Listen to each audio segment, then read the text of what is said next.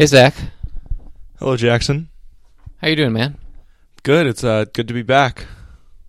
Yeah, tell me more about your trip. I heard you got to play at the Vic. Yeah, so I recently got back from London.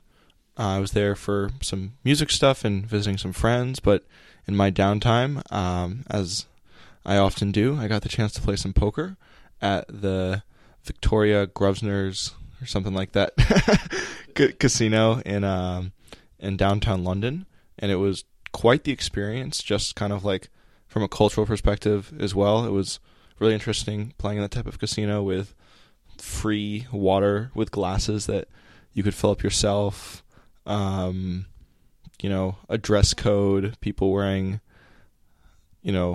clothes well beyond the dress code, slightly different than what you might find in an American casino. And I actually wrote all about it in a trip report that you can find on the website. But yeah, it was a great experience, and luckily the games were good too. So, Sorry.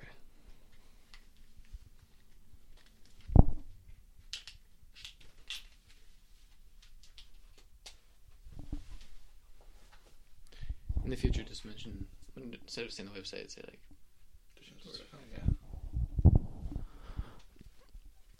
Well, that sounds awesome. Were there any good hands? well, we wouldn't be here right now if there weren't. So, yeah, I think we'll probably do a couple episodes from all the interesting hands I got into there. But first, let's kind of start with this, relatively simple, but I think just kind of good spot to talk over pre-flop spot I had with kings. So, I was playing in a 2-5 game there. So with the exchange rate, that's a little bit bigger than like a 3-6 USD game. And there's two villains in this hand. There's a player under the gun who seemed about my age, seemed like a competent professional, but seemed to be probably a little too on the tight side and pretty straightforward as a player. He had about 3,000 in front of him, and this was a 500 to 2,500 game. So the average stack was a little under 2,000, and stacks were really deep, so that wasn't really out of the ordinary. Then the other player in the hand, he was in the hijack. He, I believe, was from Spain, probably in his mid-50s, maybe early 60s, dressed quite well. A nice watch, like a lot of the recreational players were there. And it was either him or the under the gun player that were the tightest players at the table. But this guy, when he played hands, kind of played in like a pretty aggressive, kind of erratic way. Not just in his bet sizing, but just in like kind of how he handled his chips and himself. At the time, after playing for 3 hours, it seemed like he came in more with it as like a 3-better than as a caller or an opener. So what happened was the under the gun player, or maybe he was under the gun +1, he makes it 20, which seemed to be this player's standard raise size, and then the player in the hijack makes it 65 fairly quickly, and then I'm holding pocket kings in the cutoff, and I forgot to say the hijack stack size. He is a little over 2,000. I have a little over 2,000, so we're all pretty deep. Okay, so you said that the under the gun player seems like a pretty tight professional. Yeah.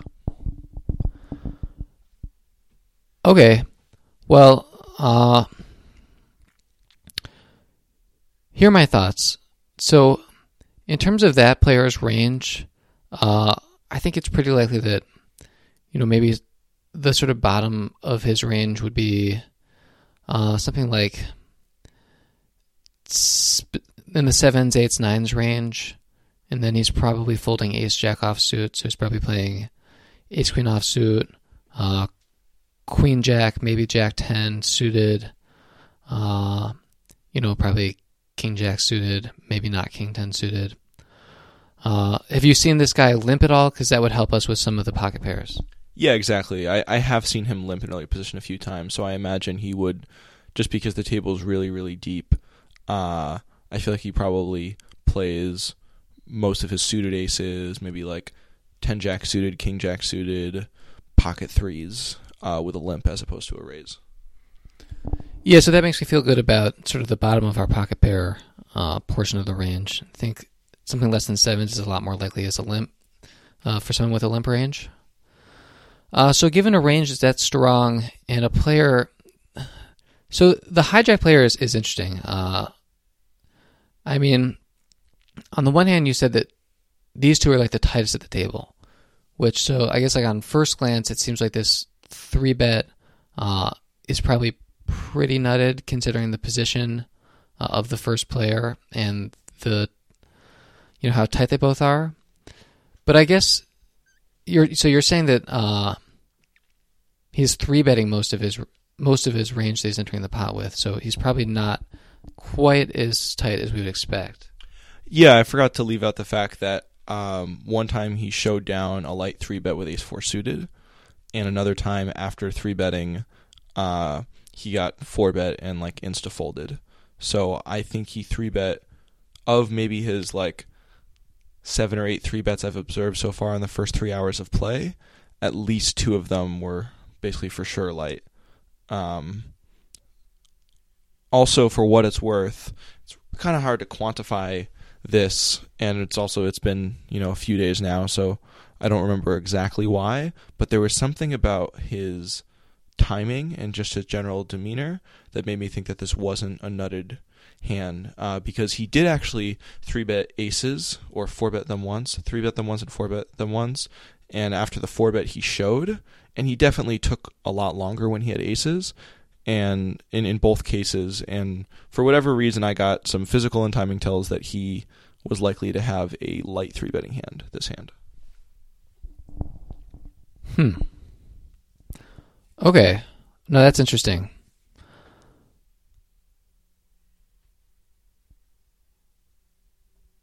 So I guess based on timing tells, we can discount aces a little bit, and I think the fact that he 3-bet a hand like ace-4 suited is pretty revealing. It probably means he is at least like somewhat educated about the types of hands that work well as light 3-bets. Would you talk a little bit more about this guy's game just in general, like non-preflop stuff? Did he seem like he knew what he was doing? Well, it's kind of hard to say because, again, he was playing relatively tight at the table. And, you know, I said these were the 2 tightest players at the table. Neither of these 2 players were, like, very tight, you know. Like, the good professional was probably playing, you know, 11, 12% of hands from early position and playing, you know, probably around 20 to 25% of hands in late position. But this game was just a pretty loose game. And this player was probably playing, you know, maybe a similar percentage, maybe a little bit less, but not, I guess, in like as systematic as a way. The only times I saw him really play post-flop, he kind of just played weakly and for whatever reason, like, folded.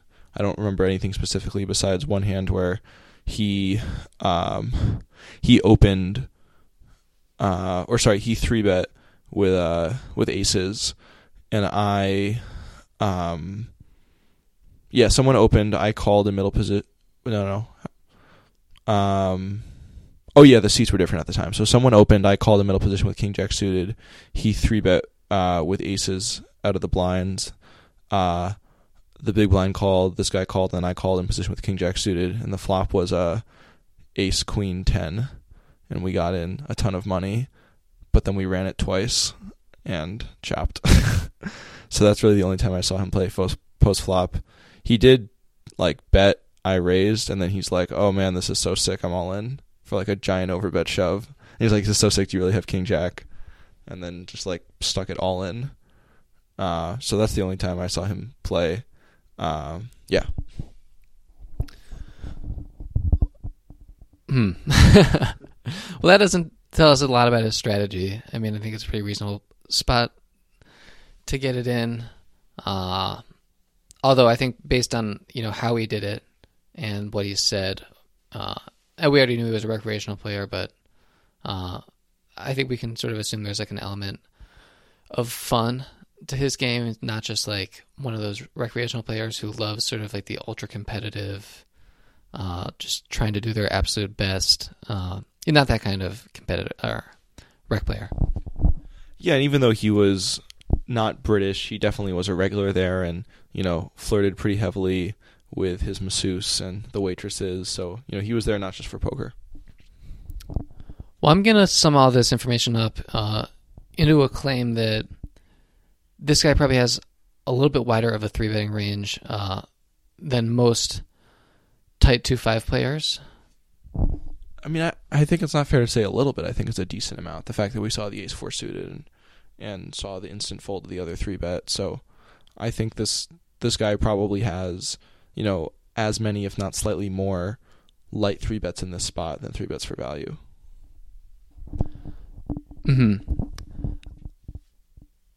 Well, that's great. I still think we should be 4-betting.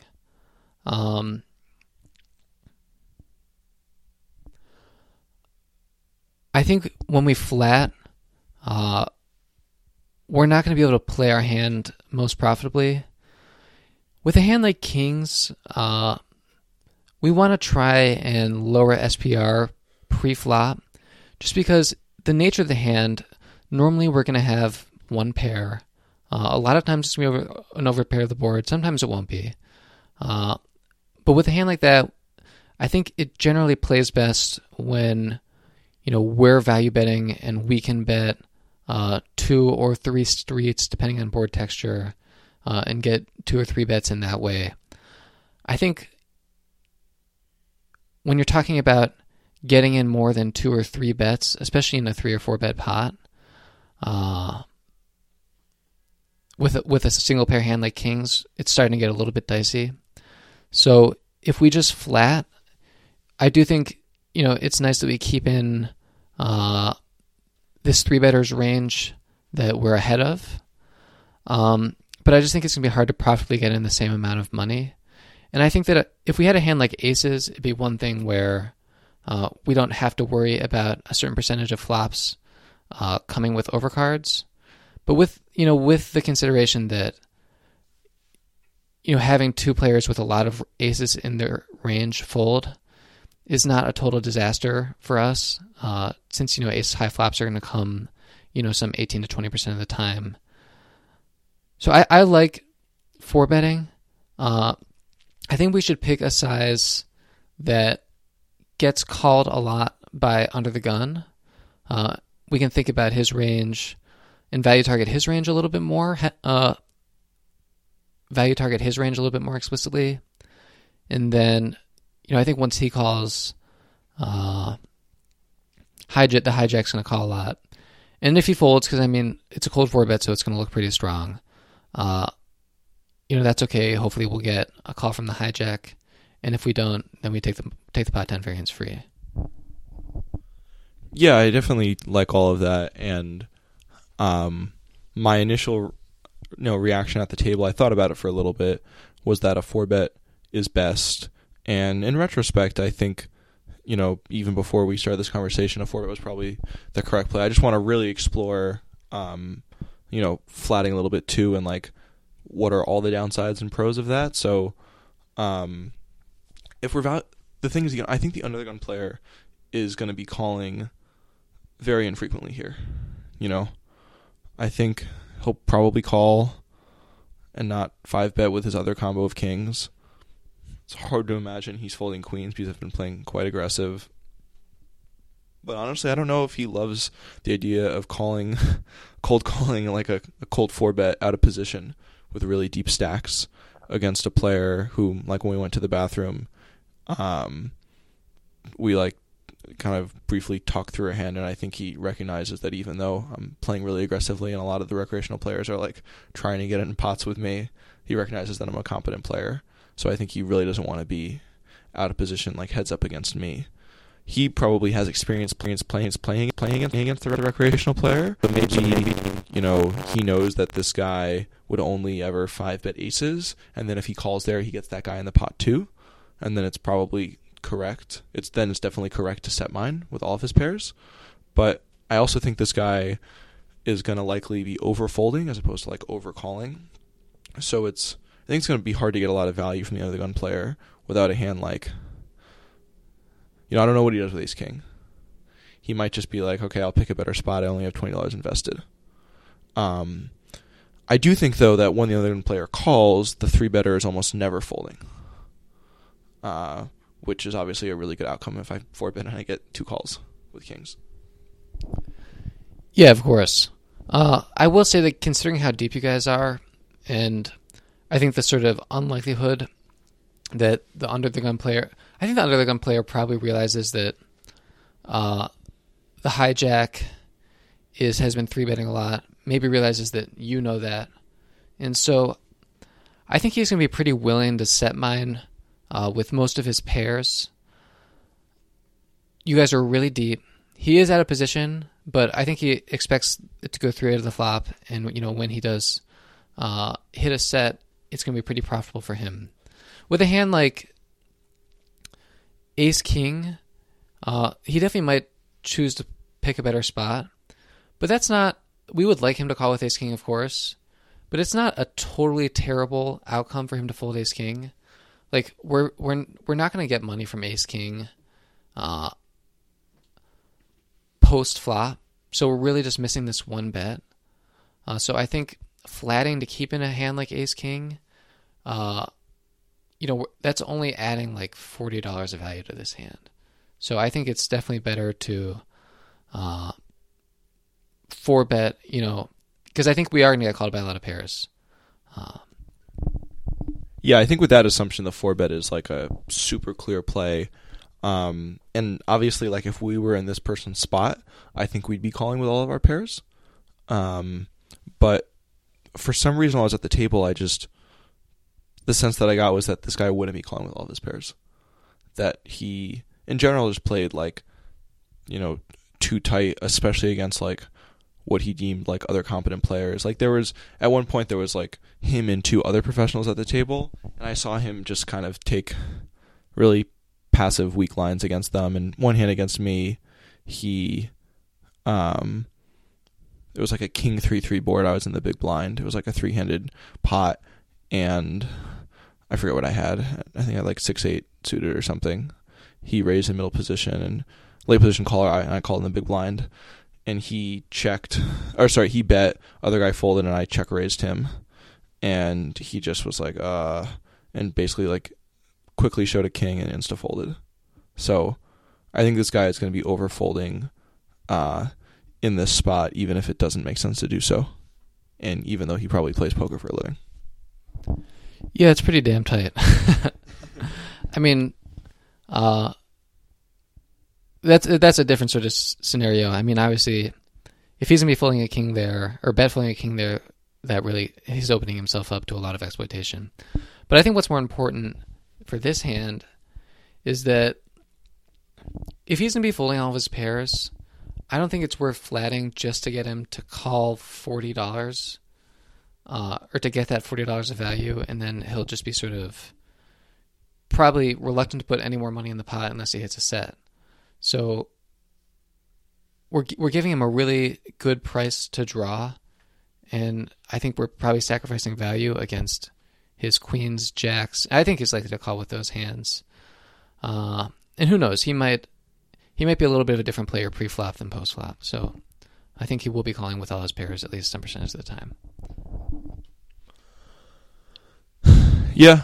I disagree, but obviously there's like very little evidence for either of us to go on there. Mine is just like from a general feel from actually playing with him, and yours is like, giving the guy a little bit of credit because he does play.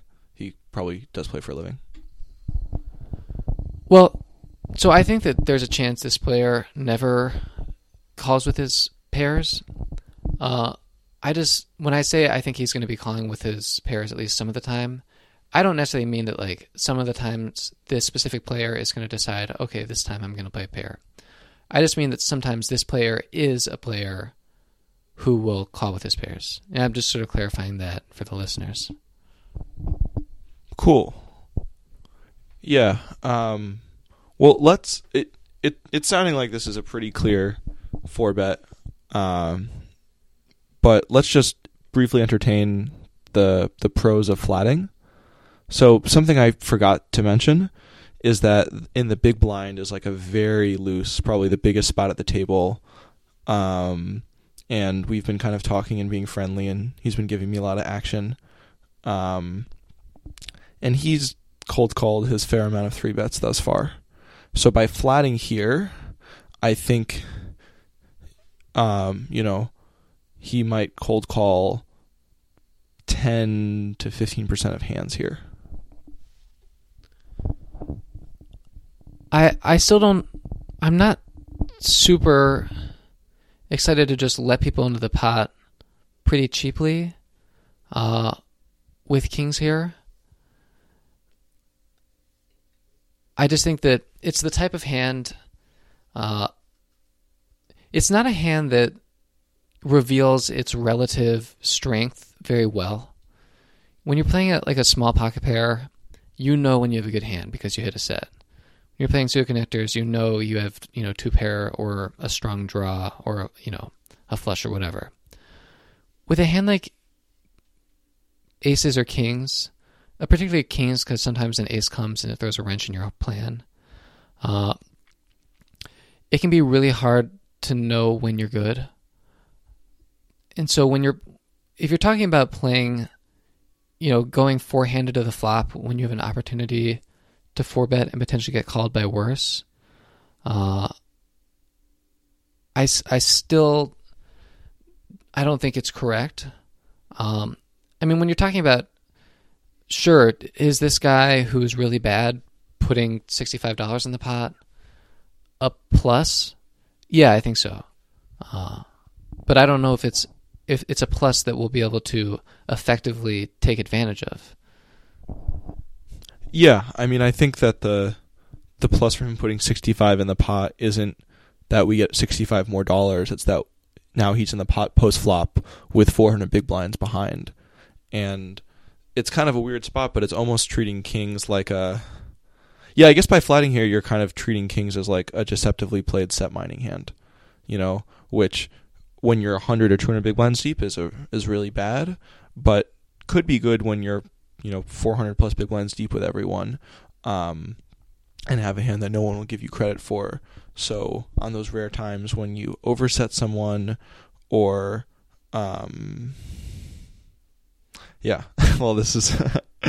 overset someone, or there's like a paired board and you have a higher 2 pair. But yeah, again, it's going to be hard to put a lot of money in basically if I don't flop a set. Where if I shorten the SPR, I'll be able to get a lot more money on average, and maybe even get stacks in more so. More of the time when I hit a set versus flatting. Yeah, it's also a matter of having something like 70 or 75% equity against one person's calling range, but having more like 35 or 40% equity. And it's not when you're talking about. Well, first of all, I'm talking about having even that 75% equity when you get called after 4-betting. As I've been sort of saying already, I just think even though mathematically in terms of equity it can sometimes work out to have more people in the pot, it's not a hand that realizes its equity in a way that is very visible. Yeah, I think that's an important point. And also, like you said, winning $90 variance free pre-flop, that's not something to be discounted when if I flat, a lot of the times I'm folding post-flop. And yeah, probably even as a good player in position, I imagine it'll be difficult to fully realize my equity with that type of hand. Yeah. So results. Well, like I said, I was pretty sure this was a correct 4-bet, but just given the dynamics, I just kind of wanted to check it over with you after 4-betting relatively small to 190. And I guess that's not relatively small in position, like a standard size. And everyone quickly folded. So. Yeah, that's disappointing. I do think that's actually a little bit small. Normally my 3-bet in position would be like 3.5. And so when you're 4-betting in position deep and there's also someone who was a preflop raiser, I'm probably factoring in their bet. So probably 3 to 3.25x plus that bet. So in this case, I would probably bet something like 220. But I doubt that had an impact. So yeah, I mean, you probably just caught one guy, 3-betting like you thought, and the other guy was, had some part of his range he wasn't willing to call for a bet.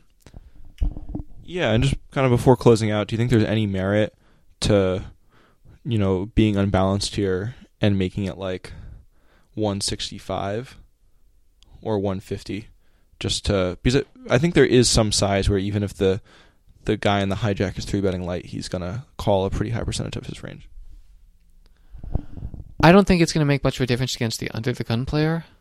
In terms of playing against the hijack, I mean, exploitatively, we could try a sizing like 150. I do think we're missing a decent amount of value against a portion of the range. I guess with the hands I'm sort of thinking about, like, is it worth getting extra value from these hands? Would be hands like suited aces. Those are hands that we want in the pot, although if they fold, it's not terrible because they have decent equity against us compared to the rest of his range. Like, we would love, and we are going to get him in the pot with hands like queens, jacks, tens, and that's, a huge victory. With hands like suited aces that have significantly more equity against us than those hands, although we're still a big favorite against. I think coaxing them into the pot is a good idea up until a certain point. I think that's sort of an interesting mathematical problem in terms of like how much value to give up to hands like queens through tens that we have more equity against to get hands like suited aces to call that we have a little bit less equity against, but they're more prevalent in the range. So that's like a nice little algebra problem.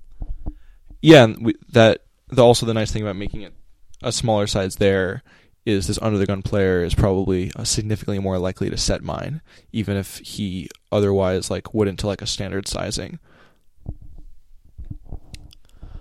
Yeah, if you think he's going to be set mining a lot more than, I think, yeah, we could choose an exploitative sizing.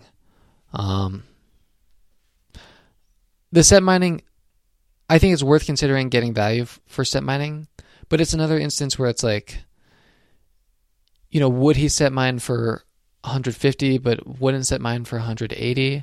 And so now we're talking about like, is that $30 of value worth letting him in the pot with a set mining hand? Yeah, well, and it becomes a little more complicated though, just because like, I think to him the $30 isn't the difference, but it's more of like how he think the 3-better will perceive that difference. Because like for him to set mine there, he just has to be 100% confident that the 3-better is calling with his whole like wide range, Well, that's not necessarily true if you make it like 150 because you're 2,000 deep. No, yeah, I guess you're right, but I imagine he feels like out of position against a good player. Like he has to be really sure that I like only have like aces, kings, queens here for that to be true, Well, out of position against a good player, holding a set, not that difficult. Well, I guess what I mean is like to have the correct odds to like set mine, he has to be sure that when he hits his set, he's going to be able to get a ton of money in, which I don't think is an assumption he can make out of position to be really deep. No, that's probably true, but I think he probably feels like it's likely the 3-better is going to be calling, especially when he calls. Yeah. So then we kind of go back and maybe the smaller sizing isn't as good because when that guy calls when the first guy calls, the second guy's calling pretty much all the time is what we think. So he'll probably think something similar. So yeah, it's interesting to figure out this optimal sizing. What it really comes down to is not the under the gun player, because yeah, it's really just what will the 3-better be doing with his suited aces and maybe rare like suited connectors. Yeah, I think that's true. Although I think we should probably be expecting those suited connectors to fold the vast majority of the time, regardless of any sort of appropriate, even like slightly above min 3-bet size or 4-bet size. Sorry. All right, looking forward to some more hands from this session. Likewise. Thanks, man.